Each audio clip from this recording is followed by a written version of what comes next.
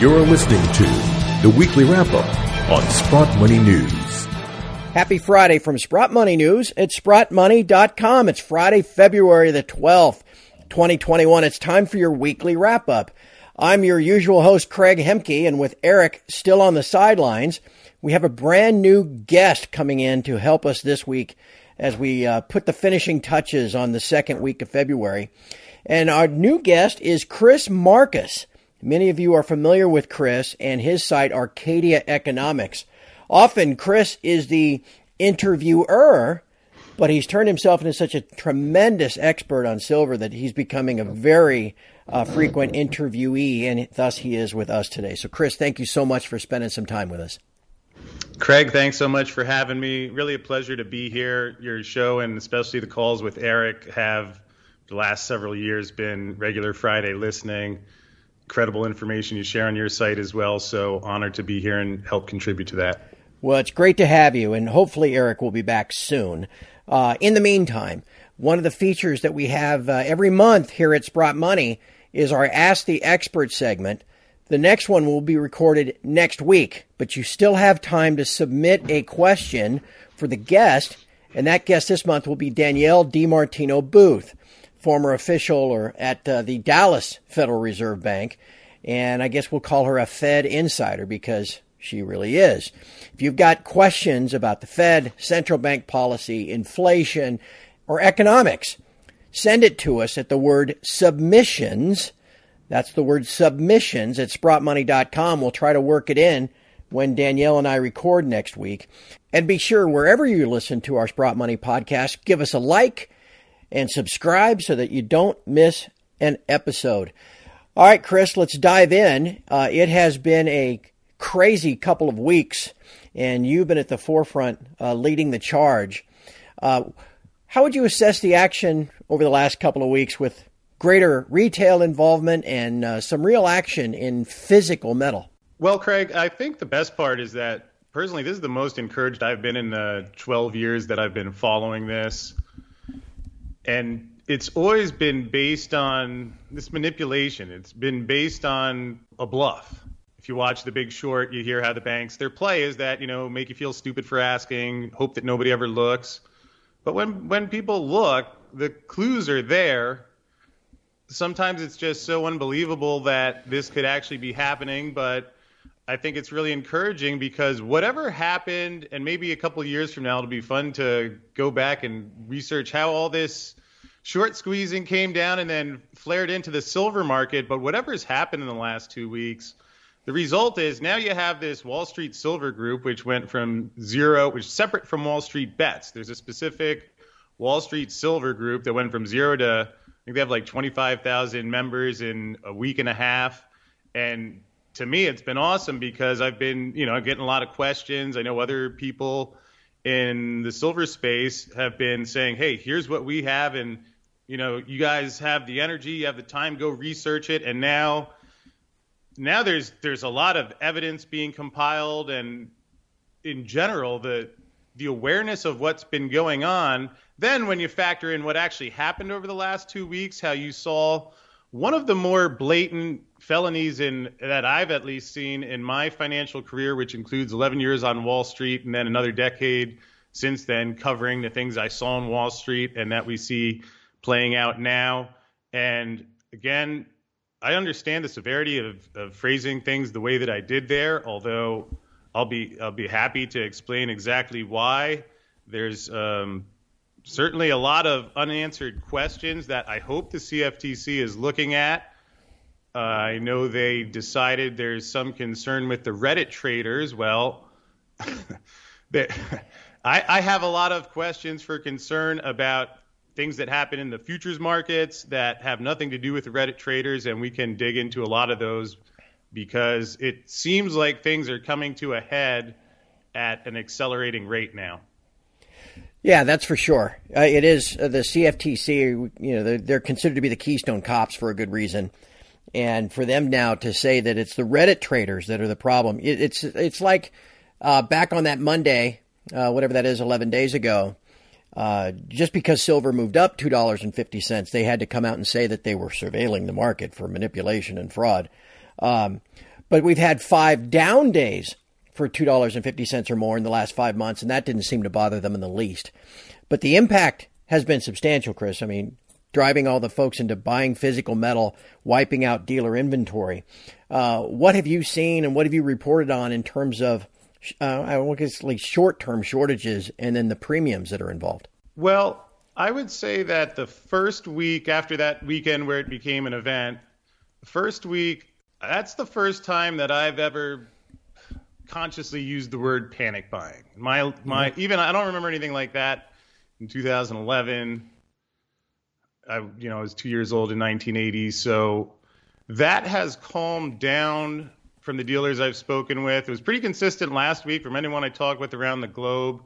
From the dealers I've talked with this week, it's been steady, not as frantic.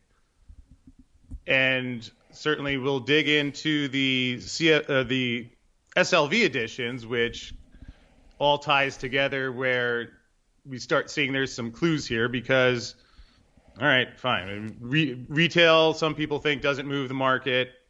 Keep in mind now this week, we're seeing dealers saying shortage delays on the wholesale level in the 1,000-ounce bar market, which is kind of like now we're talking about the last line of defense.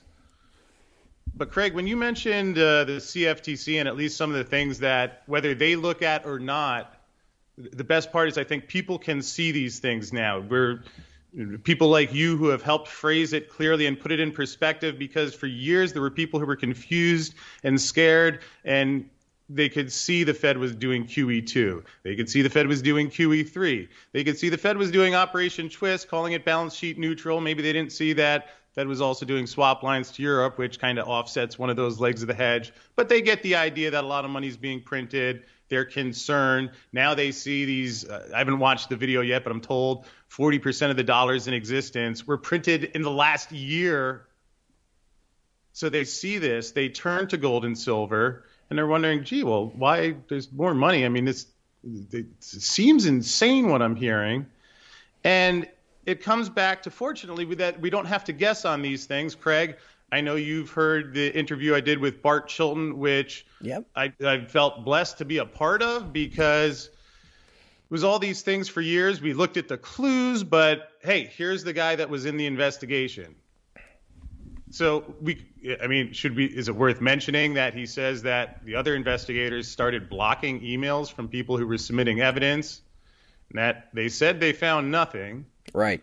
Bart described how he found plenty. And even leaving all that aside, 8 years later in 2020, JP Morgan settles for, in the CFTC's press release, committing hundreds of thousands of occasions of spoofing in gold and silver. And to be fair, they rigged the treasuries too. But so, Craig, it wasn't, once or twice that might have been hard to find, or, a couple times, 100 times, or a couple thousand times. It wasn't even 100,000 times. They said hundreds, plural, of thousands of times. Now, it was interesting because one of the questions I asked Bart, again, my background is on an equity options trading floor. I was a market maker and a specialist on the New York Stock Exchange. So I was working directly in a trading floor. I was not trading COMEX futures, but anyway, I had some background when I started looking into this. And thanks to guys like you and Andrew McGuire, over the years, I said to Bart, the way I've come to understand it is, let's say silver's at $25.03, and you start nudging it a little bit. You get a little farther down to $24.99. Then you have all the stop orders. Keep in mind, these banks claim to be working the customer orders, their customer desks, although we found out in the confessions that they screw their customers too. Their traders' words, not mine. But I asked Bart, is that how it works, that if you nudge it a little, then you trigger the stops, you trigger the algorithms and all that other stuff that, gee, if someone knew how all that was set up, like certainly the banks advertise that they do, could that drive the price of silver down 50 cents or $1 in the middle of the night in 5 seconds? And Bart says, well, actually, that's a good description. Actually, it's a really good description. Right. And then he talks about spoofing for about 3 minutes. and finishes by saying the only difference between what I asked and what happens is that now when it happens, the moves are bigger. Again, I think I'm quoting word for word because I've said it enough times, and I'll repeat it again because it's that important.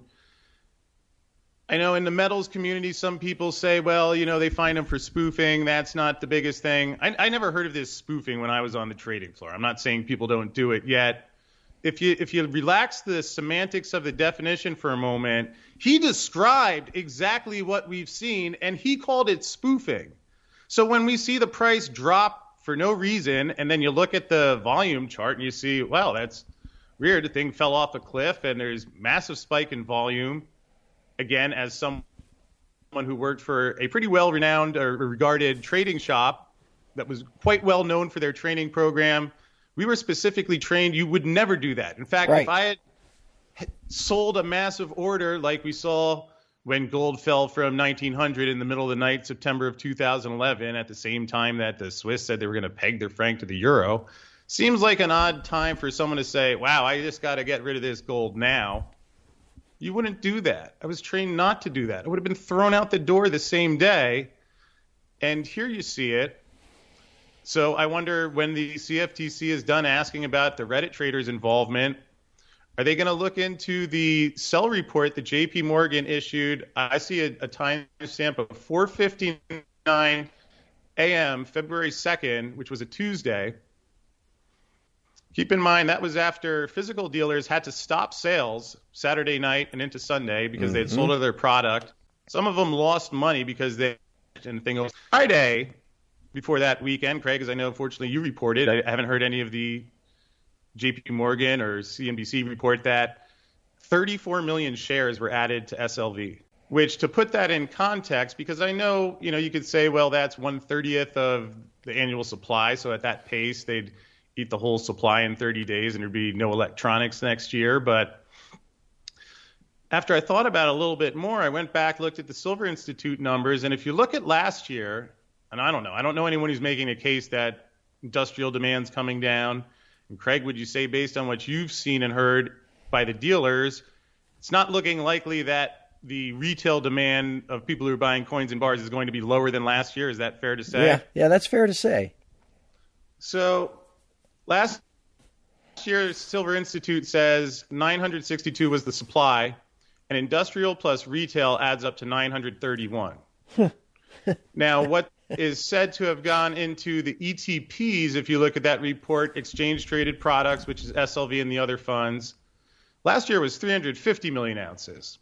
So you could say on Friday 2 weeks ago, the 29th, they took a tenth of what went in last year. But when you consider that 320 million of those ounces, that was a deficit. That got put on the credit card. So really, you could say that what was actually available last year for SLV and the trust was about 32 million ounces. And Friday the 29th, you had 34 million ounces added to SLV. Then you had panic buying in the retail market over the weekend. Monday, SLV reports adding another 20 million ounces. Now, these are records. You can look, Craig, you put the charts up, and you've seen Nick Laird's Gold Charts or Us. 35 million in a day. That had never happened before, right? And then Rob Keents of Gold Silver Pros, he's been in Austin lately where I've been staying for a while. He came over on Tuesday about 5 minutes after I'd seen the number for February 2nd, the day that JP Morgan put out their sell report, and it was 61 million ounces. Yep. On the day that the price fell 10%, where we see that typical heavy volume pattern fitting exactly what Bart describes. And here's the interesting thing. I know there's a lot of confusion. I don't have any interest in getting anything inaccurate or slandering anyone, so I called iShares last week because Craig, you know I have you on my show, David Morgan, everyone that I can find in silver. And I'm trying to say, how is it possible they added 110 million? It doesn't make sense. It's not. Nobody can figure it out. So I'm thinking, I don't know, maybe do they say they added it and they're working in order and that's competing for the supply? So I call iShares. Woman was really polite. She says, I confirm, if they say shares are added, what does that mean? She says metals added or subtracted that day. Okay. I ask who adds or who puts it in or takes it out? Craig, would you like to take a stab at this one? I'd love to hear what she said. She says the custodian, and I say, oh, who's that? J.P. Morgan. Yep. And I actually said, she was very kind and nice, and I said, I'm trying to say this respectfully, but they did just get fined or settled, I'm told. Interesting, they just paid $920 million. Not a peep. No word. Jamie Dimon's going to hang out apparently with Joe Biden in the White House, but still no word on that. Leave their junior guys out to roast, but never say anything. So we'll leave that aside. I said, these guys have just been fined. I mean, does that seem like at least a cause for concern or a conflict of interest? And then I mentioned, well, I was looking on the website for the audit and I couldn't find it. Can you help me find that? And she says, I think there's something in the SEC's Edgar database. The audit of the actual inventory? I'm asking iShares for the audit of a trust that just added an amount of metal that, frankly, I can't figure out how it's possible. And nobody else I know can either. And she's telling me that there might be an audit on the SEC's website. I said, please, can you check? I told her I have a show. People are asking me. Frankly, I'm concerned. Please, can you check? Because, I mean, if, let's say, Craig, I go out and tell people I'm giving my best honest information about silver. I don't claim to get everything right, but at least I'm putting my face to it. I put my name to it, and you can see me. People can find me. I don't have any, but I'm like, frankly, I don't know. I would think I would be financially liable if I knew that and didn't say anything. So I said, please, is there anyone you could, she says, can I put you on hold? I said, yeah, I'll wait. I want to get this right. She comes back and sends me an inspection letter, not an audit, but an inspection letter that an audit was taking place. And Craig, when the last time anyone outside of J.P. Morgan has looked at anything in SLV? I can't even imagine. Would it make you feel comfortable if you were an SLV shareholder to find out the last day of the audit was March 6th of 2020, and the price started falling the day after, and within a week and a half, it was under $12. Right. The audit is stamped March 20th, and that was what I'm like, March 20th. Wasn't that right before the EFP thing, bro? That's right. Yes. And I'm thinking, I'm remembering, and again, I'm going to be careful how I phrase this. I just remember from Wall Street, when a company had bad news, they would tell you on Friday and hope you forget by Monday. Right. I'm like, wasn't that a Friday? Then I'm thinking, wait a second. You had the historic Sunday night announcement on March 15th where the Fed says we're going to quantitative easing. Then that week, you have the stamp of the audit that Friday. Monday, they go to unlimited quantitative easing, and the EFP market breaks. No one has, besides J.P. Morgan, has any idea what's in there. And then Ronan Manley points out this week, they're the custodian for the other trusts, too. Right. I mean, what is the plan? To put on a fox mask and ask us to dress up like chickens? I mean, this is, with all due respect, is the CFTC asking about this? Is the Chris, CFTC pulled those trading records yet? Chris, they're due no respect. So you can, the whole all due respect part, you can drop off. Craig, I have something I've never mentioned to anyone before. So you saw this where Bart Chilton, one of their former commissioners, who said this on record. Right before he passed away. When the CFTC called me to ask about the conversation with Bart and the different things he had revealed, do you know what they said when I told them? No. Never happened. I've never been contacted.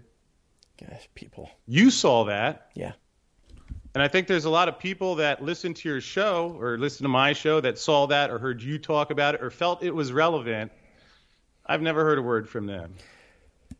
It's not surprising, Chris. And again, Bart was the one guy that was trying to work it from the inside.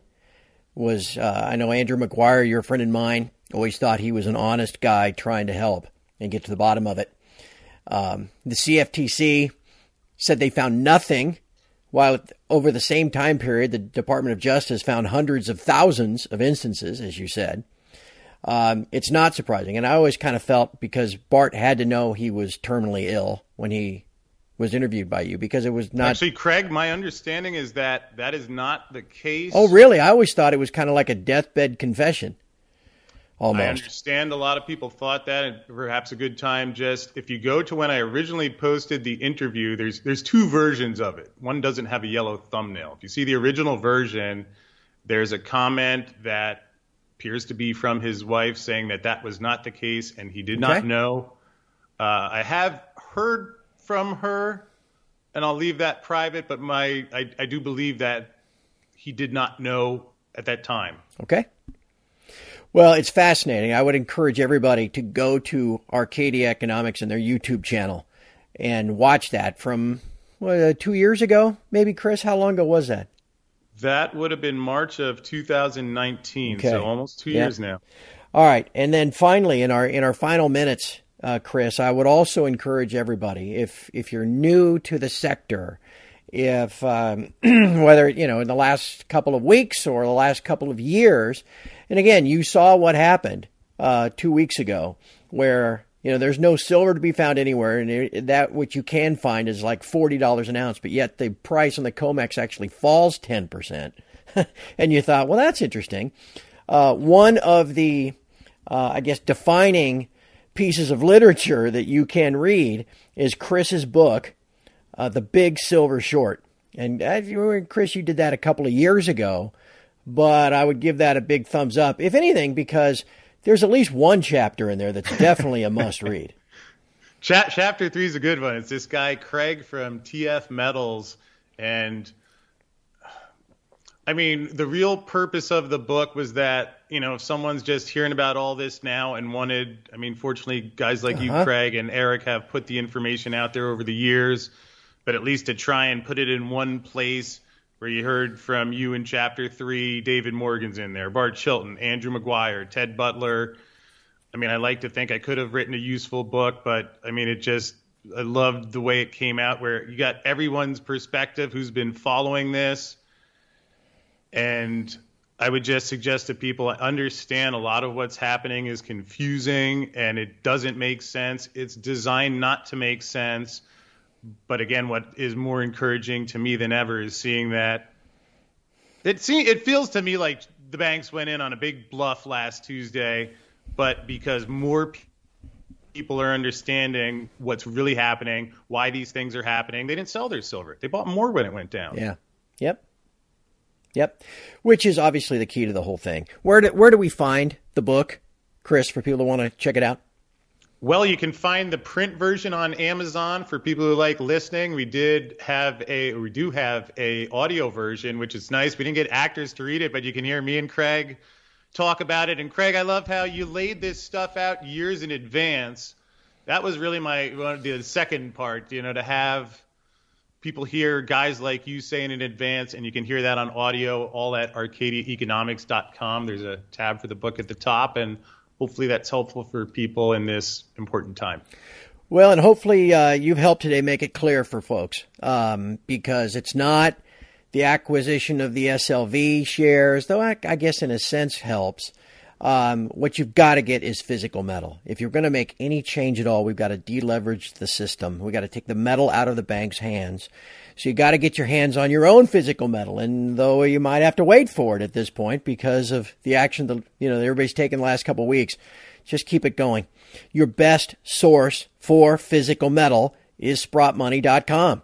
You go there, there's always great deals. There's always great inventory of the most popular bullion bars and coins.